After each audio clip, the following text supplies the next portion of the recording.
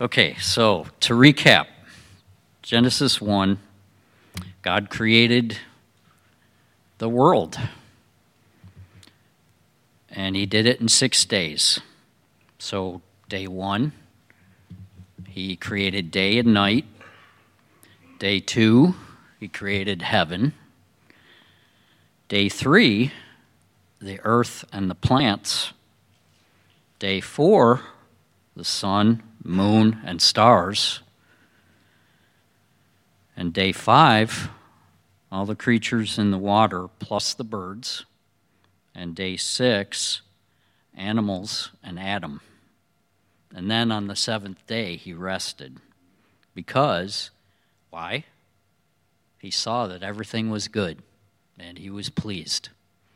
And if you remember the last time I was up here, I talked about how my profession in the work world is an engineer. So I'm encountering lots of order and procedures and even regulations, and there's a purpose for all of those things. And God had a purpose and still has a purpose for everything that happens. And the way he's created the earth, the way he's created us, it's all very purposeful. And one of the points that strikes me about him and his word is he always brings concepts to us in a very clear, simple manner. And I think the book of Genesis, in the beginning chapters, is very clear and very simple. And if we allow our minds to just be open to him and to what he's saying to us throughout all the books, no matter how difficult they are, there's always something in God's word that will come to us and that he'll speak to us. And the beauty of him and the way he communicates with us through his Spirit is it's unique to all of us. Each one of us, he wants to give a certain revelation of himself. And I just pray that each one of us would continue to want to hear from him and draw nearer to him and to make time for him. And I think as we get into Genesis 2 tonight, we'll see his love for us, for people. We'll see that he created us to be in fellowship with him, and he created us to be dependent on him. And it's just a perfect plan that he has. So let's start out. We can start out in Genesis chapter 2. So if you'd turn there, please.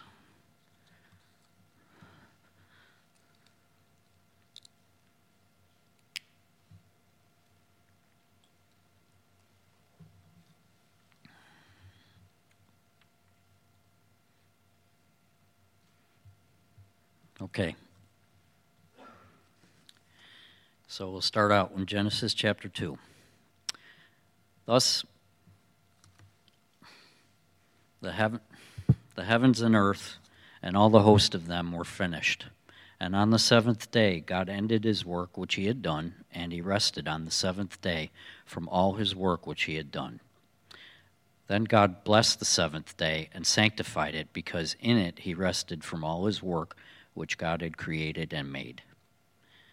This is the history of the heavens and the earth when they were created, in the day that the Lord God made the earth and the heavens, before any plant of the field was in the earth, and before any herb of the field had grown.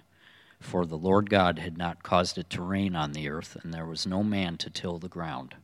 But a mist went up from the earth and watered the whole face of the ground.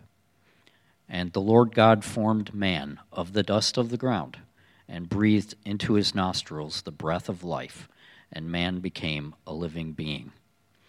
So I want to stop there a minute. Something that grabs me here is that he formed man from the dust of the earth. And I think we've seen where there are references made to dirt and clay in the Bible. So If you would go with me to Isaiah 64.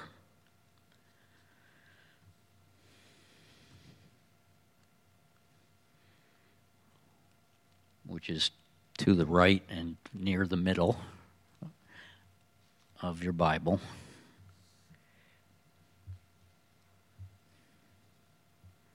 We'll start with verse 1.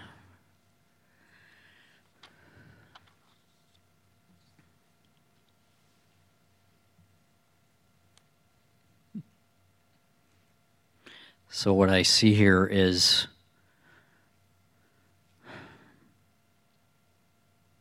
like a cry, even though the subtitle in your Bibles probably says it's a prayer for help. When we need help, we can pray, we can ask, and we can cry out to the Lord, right? So I think in here you'll see a picture of what God can do, just as he did here in chapter 2 of Genesis with Adam. So Isaiah 64, verse 1. Oh, that you would rend the heavens, that you would come down, that the mountains might shake at your presence, as the fire burns brushwood, as fire causes water to boil, to make your name known to your adversaries, that the nations may tremble at your presence. When you did awesome things for which we did not look, you came down. The mountains shook at your presence, for since the beginning of the world, men have not heard nor perceived by the ear, nor has the eye seen any God beside you, who acts for the one who waits for him. You meet him who rejoices and does righteousness, who remembers you in your ways. You are indeed angry, for we have sinned. In these ways we continue, and we need to be saved. And that's important. I think if we all admit to ourselves we're not perfect, and the Lord doesn't need us to be perfect. He isn't calling us to adhere to a set of rituals or standards. He wants us to understand that he created us each uniquely and specifically and very special to him, but with a need, which is the need to be saved and the need to recognize what Jesus has done for us. And you notice tonight we'll have communion and we'll celebrate that, the acceptance and the recognition that we are imperfect and we need him, we need Jesus, and he's the way. So verse 6 of Isaiah 64. But we are all like an unclean thing, and all our righteousness are like filthy rags. We all fade as a leaf, and our iniquities like the wind have taken us away. And there is no one who calls on your name, who stirs himself up to take hold of you. For you have hidden your face from us, and have consumed us because of our iniquities. And this is actually referencing Israel and how they drifted away from the Lord. But then you can see the tone changes here, and they realize their need. But now, O Lord, and this is verse 8, but now, O Lord, you are our Father. We are the clay, and you are the potter, and all we are the work of your hand. Do not be furious, O Lord, nor remember iniquity forever. Indeed, please look, we all are your people. So, what grabbed me about this is that we have the capability to call out to God, to recognize that we need him, and that he has fashioned us. This is the correlation to Genesis. So, as a potter is with clay, our Lord has fashioned us uniquely and specifically. And there's another reference to this too. If you could turn nearby to Jeremiah 18. Jeremiah chapter 18.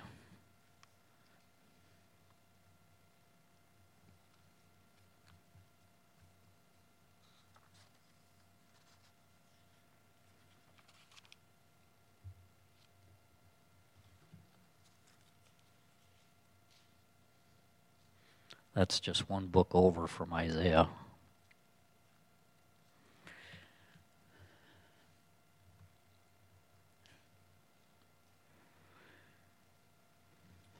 So we'll start at verse 1. Jeremiah 18. The word which came to Jeremiah from the Lord, saying, Arise, and go down to the potter's house, and there I will cause you to hear my words. Then I went down to the potter's house, and there he was, making something at the wheel. And the vessel that he made of clay was marred in the hand of the potter. So he made it again into another vessel, as it seemed good to the potter to make.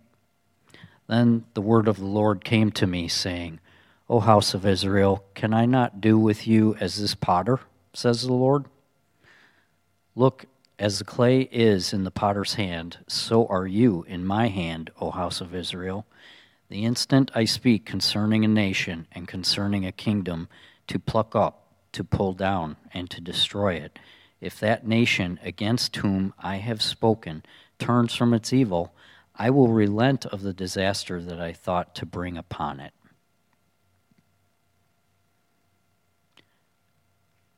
And then continuing on, and the instant I speak concerning a nation and concerning a kingdom, to build and to plant it, if it does evil in my sight, so that it does not obey my voice, then I will relent concerning the good with which I said I would benefit it. And so the theme here, again, is, to me, is primarily the potter and the clay. And just because there has been a process that has started in us, it doesn't mean that it's finished. And that's how the Lord works with us. He continues to work on us as a potter does. If he sees blemishes, he wants to work them out. And that's what the Lord wants to do with us. He wants to work out anything that keeps us from having fellowship with him. And he wants us to rely on him, and he wants us to depend on him. And he wants us to be submitted to him, to allow him to work his good in and through us. And that's what I got out of that. So let's go back to Genesis 2, verse 8.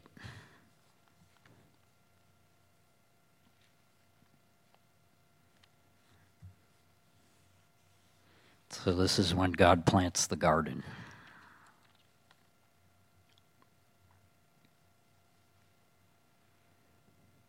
So Genesis 2, verse 8. The Lord God planted a garden eastward in Eden, and there he put the man whom he had formed. And out of the ground the Lord God made every tree grow that is pleasant to the sight and good for food. The tree of life was also in the midst of the garden, and the tree of the knowledge of good and evil. Now a river went out of Eden to water the garden, and from there it parted and became 4 riverheads. The name of the first is Pishon, and it is the one which skirts the whole land of Havilah, where there is gold, and the gold of that land is good. Bdellium and the onyx stone are there. The name of the second river is Gihon. It is the one which goes around the whole land of Cush. The name of the third river is Hiddekel. It is the one which goes toward the east of Assyria. The fourth river is the Euphrates. Then God took the man and put him in the Garden of Eden to tend it and keep it. And the Lord God commanded the man, saying, Of every tree of the garden you may freely eat, but of the tree of the knowledge of good and evil you shall not eat. For in the day that you eat of it, you shall surely die. And the Lord God said, It is not good that man should be alone. I will make him a helper comparable to him. So again, the point here is God is sensitive to his creation, and he's sensitive to Adam being alone. He doesn't want Adam to be by himself, just like he doesn't want us to be Lone Ranger Christians, as you've probably heard the statement. He doesn't want us to be special agents. He brings us into fellowship in church like this so that we can encourage one another and be together with one another to grow our faith and develop our faith and to be sensitive to one another and to be able to pray. And Acts 2:42 is a reference I'll come back to here in a few minutes, which talks about that, fellowship and breaking bread and praying. So let's pick up verse 19. So out of the ground the Lord God formed every beast of the field and every bird of the air and brought them to Adam to see what he would call them. And whatever Adam called each living creature, that was its name. So Adam gave names to all cattle, to the birds of the air, and to every beast of the field. But for Adam there was not found a helper comparable to him. What amazes me is Adam was given huge responsibility right off the bat to come up with names for all the creatures. And yet something tells me he wasn't apprehensive, he wasn't fearful. He already had a relationship with God. And just my belief is that it was a very calm, loving, gracious relationship, totally immersed, like right away. And again, it's just like how I see God as a loving God. So, verse 21. And the Lord God caused a deep sleep to fall on Adam, and he slept. And he took one of his ribs and closed up the flesh in its place. Then the rib which the Lord God had taken from man, he made into a woman, and he brought her to the man.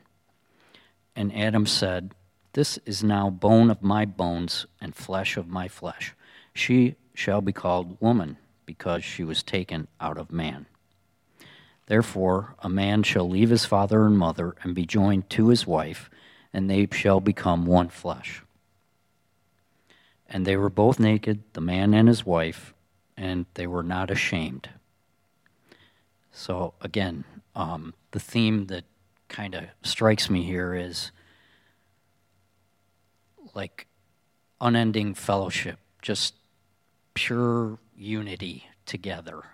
And that's exactly how God has defined his relationship with us, and he sets out the framework for us to have a relationship with each other like that.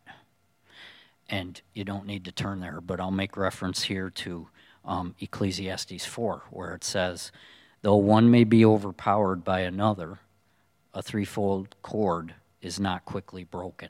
And again, that's a picture of Jesus in the midst of Adam and Eve, as well as married couples, even family members. It's just like when you think of it, if we put the Lord first and we put him in the middle of everything, he's for us, not against us.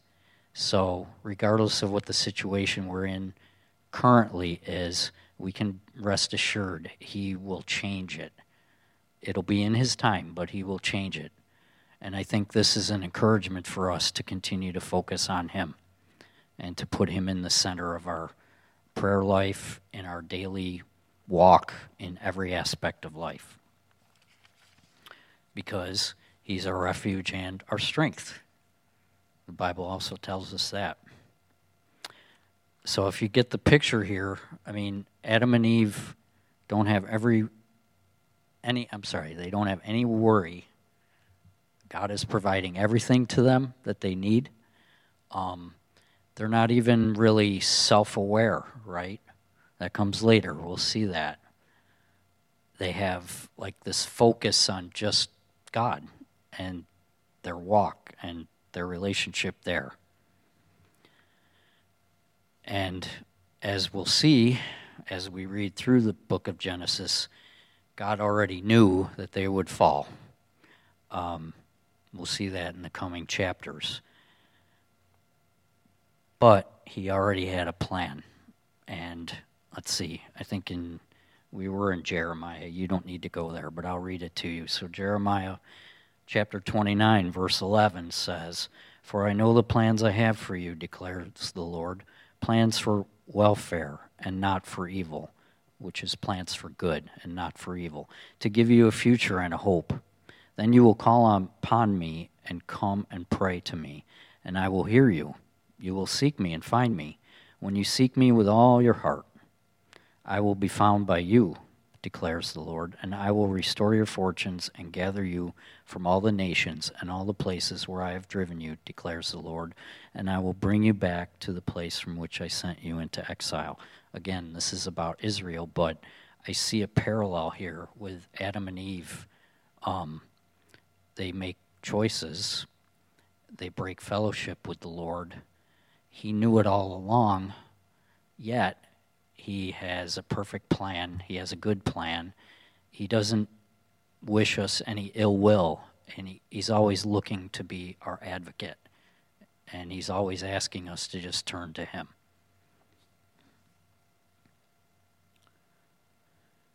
So we can see what separation and disobedience does in the next chapter, which is chapter 3. So if you'd follow along with me in Genesis chapter 3.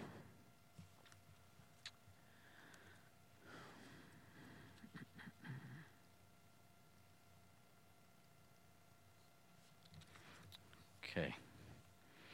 So Genesis 3, verse 1. "Now the serpent was more cunning than any beast of the field which the Lord God had made. And he said to the woman, 'Has God indeed said, you shall not eat of every tree of the garden?' And the woman said to the serpent, 'We may eat the fruit of the trees of the garden, but of the fruit of the tree which is in the midst of the garden, God has said, you shall not eat it, nor shall you touch it, lest you die.' Then the serpent said to the woman, 'You will not surely die. For God knows that in the day you eat of it, your eyes will be opened, and you will be like God, knowing good and evil.' So when the woman saw that the tree was good for food, that it was pleasant to the eyes, and a tree desirable to make one wise, she took of its fruit and ate. She also gave to her husband with her, and he ate. Then the eyes of both of them were opened, and they knew that they were naked. And they sewed fig leaves together and made themselves coverings." So you can see right here that this is the first example of broken fellowship with God. Adam and Eve disobeyed, and the consequences to that were broken fellowship. But God has a plan. So let's see. How about we turn to John 10. So while you're turning there, I'll set the stage. So Jesus is talking to the disciples, and he's trying to encourage them that their faith is important, that the enemy is always out looking for ways to distract us and to get our eyes off of Jesus and off of the goodness of the Lord. And that it's important for us to continue to remain as focused as we can. Granted, there will be distractions during everyday life, work, family, but when we have time, even, eyes open, we can pray and we can ask the Lord to please show us the way, give us direction, settle our hearts, to just be with us, and he will be with us. So let's look at John chapter 10, verse 7. And this chapter is subtitled Jesus the Good Shepherd. So, in verse 7, "Then Jesus said to them again, Most assuredly, I say to you, I am the door of the sheep. All who ever came before me are thieves and robbers. But the sheep did not hear them. I am the door. If anyone enters by me, he will be saved, and will go in and out and find pasture. The thief does not come except to steal and to kill and to destroy. I have come that they may have life, and that they may have it more abundantly. I am the good shepherd. The good shepherd gives his life for the sheep. But a hireling, he who is not the shepherd, one who does not own the sheep, sees the wolf coming and leaves the sheep and flees. And the wolf catches the sheep and scatters them. The hireling flees because he is a hireling and does not care about the sheep. I am the good shepherd, and I know my sheep, and am known by my own. As the Father knows me, even so I know the Father, and I lay down my life for the sheep. And other sheep I have, which are not of this fold, them also I must bring, and they will hear my voice. And there will be one flock and one shepherd. Therefore my Father loves me, because I lay down my I lay down my life, that I may take it again. No one takes it from me, but I lay it down myself. I have power to lay it down, and I have power to take it again. This command I have received from my Father. So in these passages, what sticks out to me is he clearly points out what the enemy's mission is. The enemy's mission is to steal, to kill, and destroy. And that is what he's doing every single day, every minute.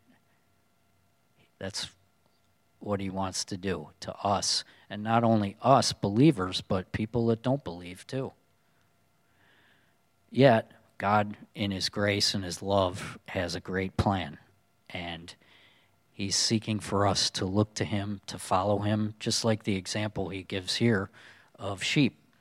Sheep will go to their shepherd. They do know his voice. They know his calls. Shepherds have specific calls for their flock. And when there are groups of shepherds, each one has their own call so that their own sheep don't go to the wrong shepherd.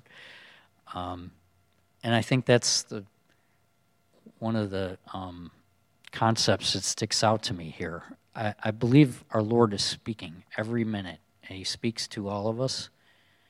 It's up to us to be willing to take the time to meditate on his word, continue to ask him to show us more clearly what he wants for us, and to be willing to then apply not only the concepts that we learn in his word, but also the information that he gives us, and to apply that as we're living. He wants nothing more than to keep loving us and to be with us, and to give us the abilities to shine for him, and to let his Spirit work in and through us. Let's go back to Genesis 3. And we left off at verse 8.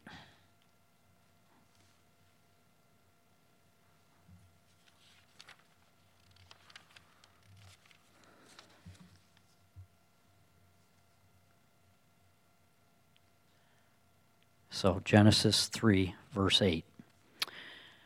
And they heard the sound of the Lord God walking in the garden in the cool of the day. And Adam and his wife hid themselves from the presence of the Lord among the trees of the garden. And as we just found out, it's because they suddenly became self-aware. Their fellowship with God was broken, and they deliberately covered themselves up, knowing that they had changed. So in verse 9, the Lord God called to Adam and said to him, "Where are you?" So he said, "I heard your voice in the garden, and I was afraid because I was naked, and I hid myself." And he said, "Who told you that you were naked? Have you eaten from the tree of which I commanded you that you should not eat?" Then the man said, "The woman who you gave to be with me, she gave me of the tree, and I ate. And it's unfortunate that he answered it that way, because in the way he answered it, he's still admitting guilt. I mean, he disobeyed, right? Eve disobeyed, Adam disobeyed, they both did. And the Lord God said to the woman, "What is this that you have done?" The woman said, "The serpent deceived me, and I ate."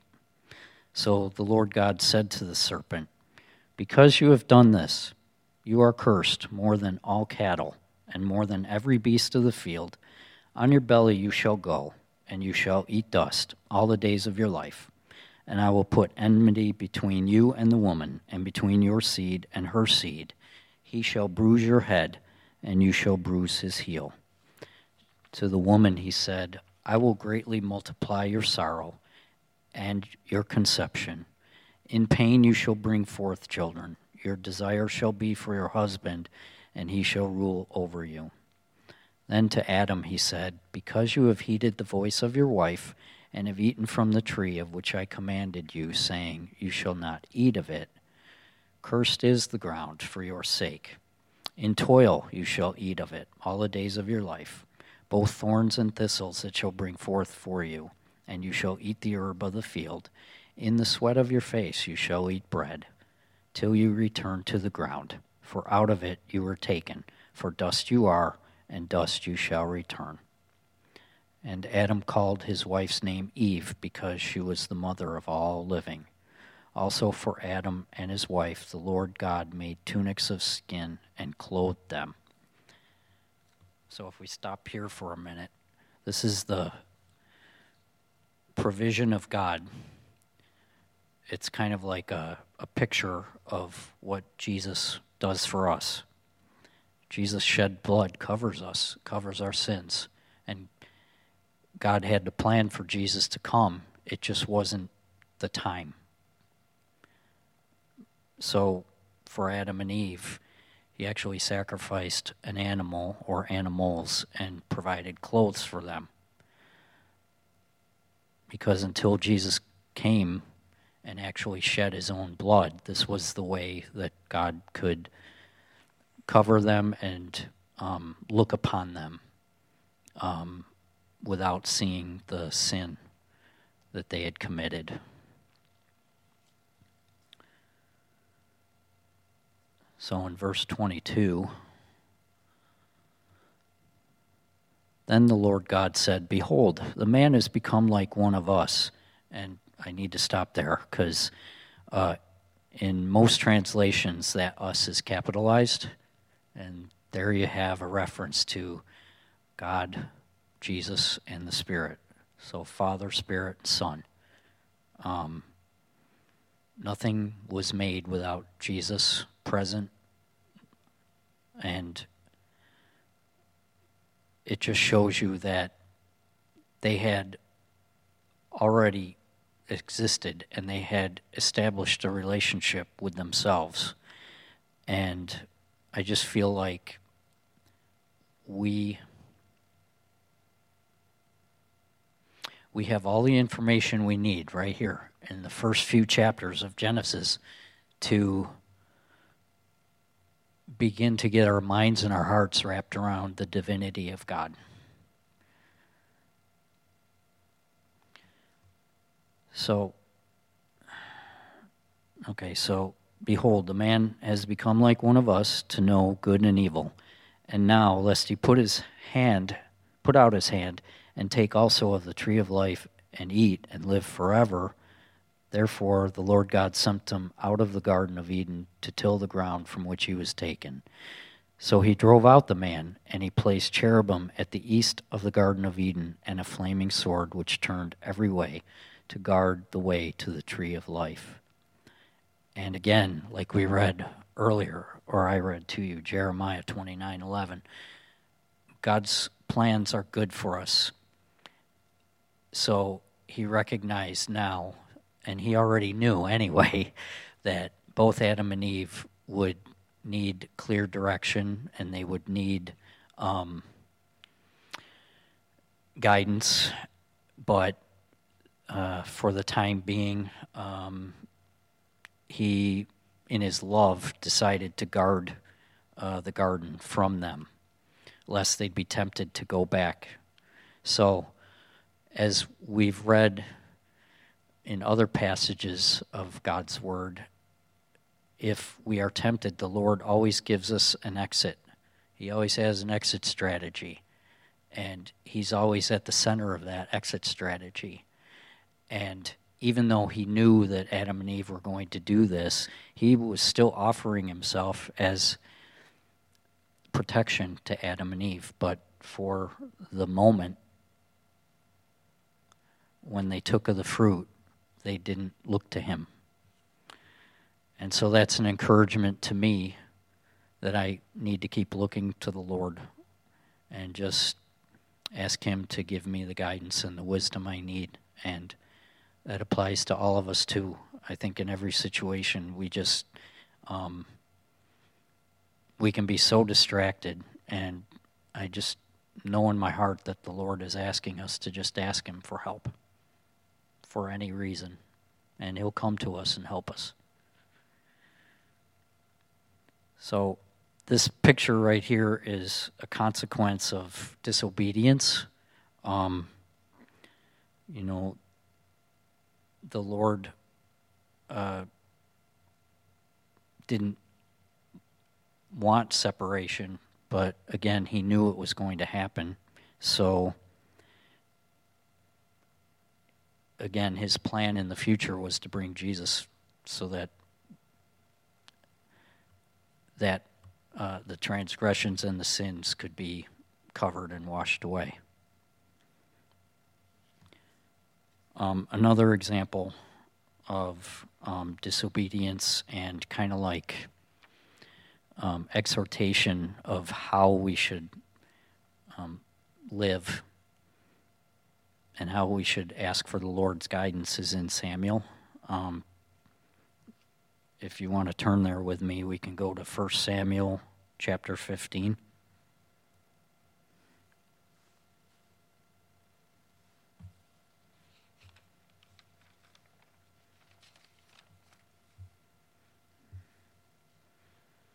We'll go down a ways. We'll go 1 Samuel 15, verse 22.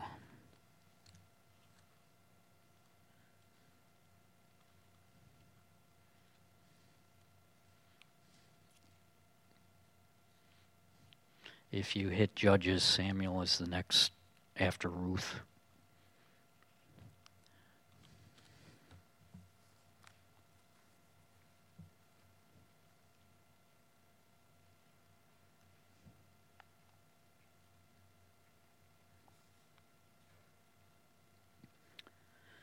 So, 1 Samuel 15, verse 22 says, "So Samuel said," and this is Samuel talking to Saul after he fought against the Amalekites, and the stage was set. He was given specific instructions by God to wipe them out. And let's read, and we'll see what happens. So verse 22, "So Samuel said, 'Has the Lord as great delight in burnt offerings and sacrifices as in obeying the voice of the Lord? Behold, to obey is better than sacrifice, and to heed than the fat of rams. For rebellion is as the sin of witchcraft, and stubbornness is as iniquity and idolatry. Because you have rejected the word of the Lord, he has rejected you from being king.'" In verse 24, "Then Saul said to Samuel, 'I have sinned, for I have transgressed the commandment of the Lord and your words, because I feared the people and obeyed their voice. Now therefore, please pardon my sin and return with me, that I may worship the Lord.'" So, even though Saul here was no longer favored after this, the takeaway from this can be, continue to listen to the Lord's still small voice in our hearts and recognize that he gives us answers to our questions and instructions on how to live. It's in his time, though. I know I get impatient a lot, and I want God to answer me right away.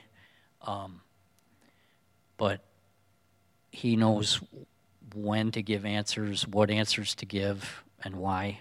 And it's a challenge, but there's a quote from Dr. Stanley. Many of you probably know it, is obey God and leave all the consequences to him. It seems simple.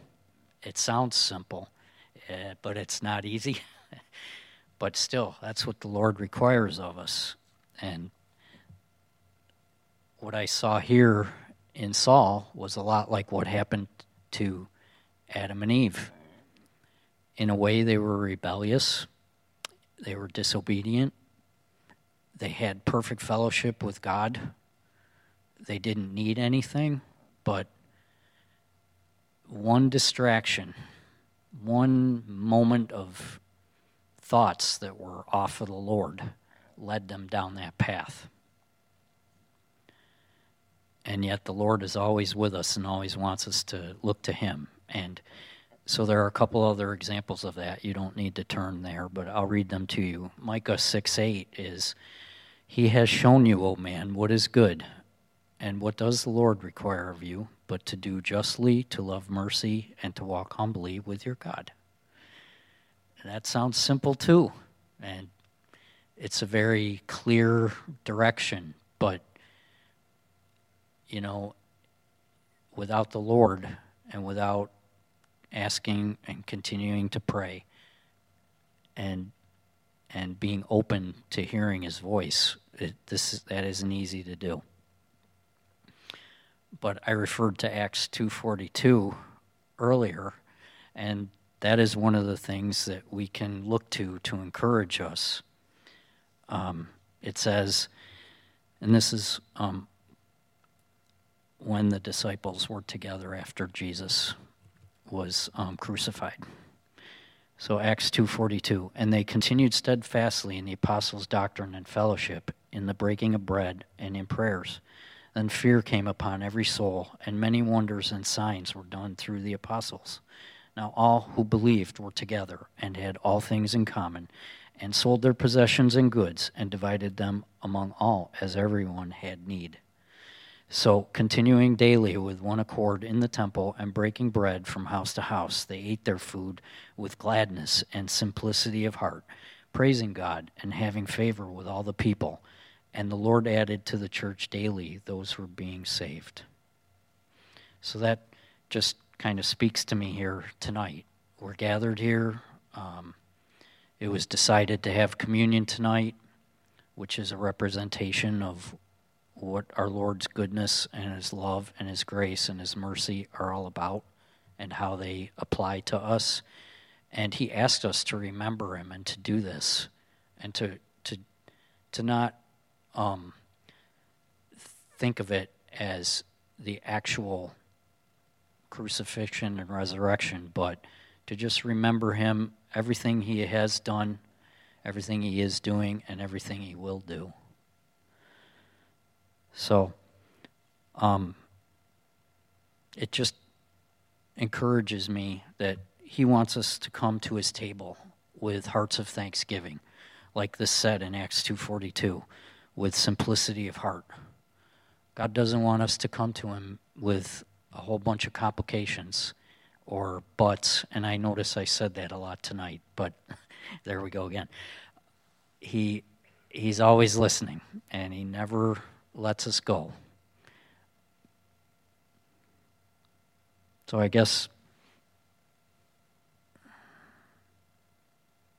if I can encourage you with one thing, it's just continue to ponder the vastness and the wonder of what God's plans are. Every individual that's born on this earth, he has ordained. And every individual that wasn't born, whether stillborn or aborted, he has plans for them, and they're with him now. And he just, to me, he just blows my mind. That he would look upon us as sinners and yet have a plan like perfectly laid out for us, have an exit strategy anytime we need it, to call upon him, to ask him for strength and wisdom, and to just give us the means to give him thanks and to honor him and praise him. So if Gina could come up, we'll worship him, and if during the song, if you want to partake, please just come up and grab the elements, and after Gina's finished with the song, we'll partake together.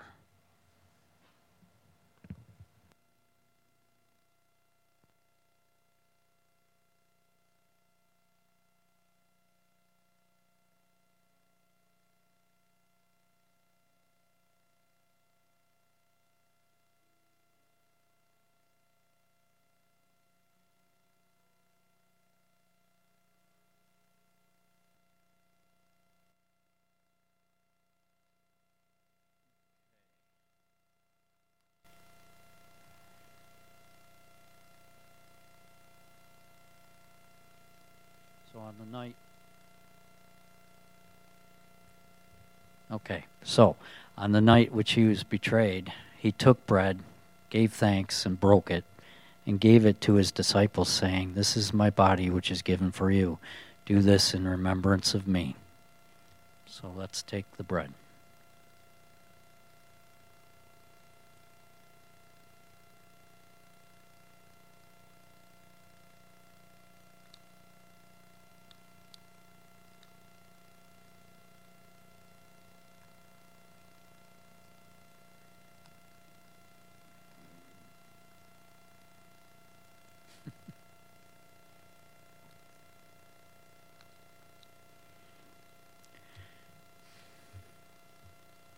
Okay.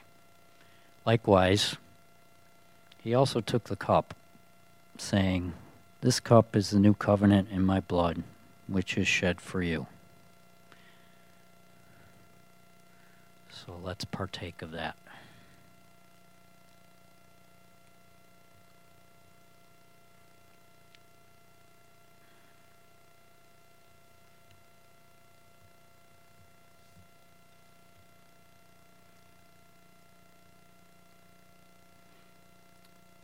So let's pray.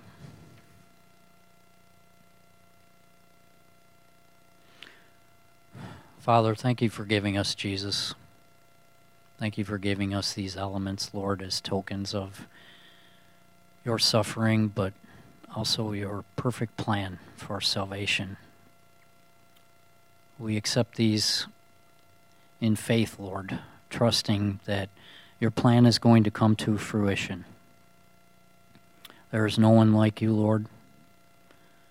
Please, Lord, help us to grow in our faith, in our love, and our devotion to you.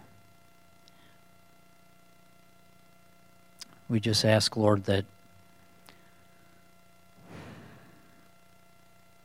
you would continue to embrace us, continue to keep us under the shelter of your wings. Help us not to stray far from you. And Lord, please be there when we do stray, like the good shepherd that you are. Your word tells us that you would seek after one, even though you have 99, all accounted for. If there's one that goes astray, you will seek after that one. And we trust, Lord, even now, you're speaking to us. You are calling upon us, Lord. You're giving us direction and wisdom. Just help us, Lord, to submit, to learn how to be more obedient, not to think of ourselves as giving sacrifices, Lord. You are the perfect sacrifice. We need not do anything else other than to love you and to believe on you. I pray, Lord, that you'd give us all safe travel mercies as we go home. Please, Lord, set your angels around each family's home here. Would you settle our hearts? Grant us a peaceful night tonight. Help us to look on tomorrow, Lord, as a fresh new start. And that is if you should tarry. We do look forward, Lord, to your coming. If it be tonight, Lord, hallelujah. But if not, Lord, we know that your guiding hand will be with us tomorrow. We love you, Lord, and we thank you again for this night, this fellowship, and for your word. In your name, Jesus, we pray. Amen.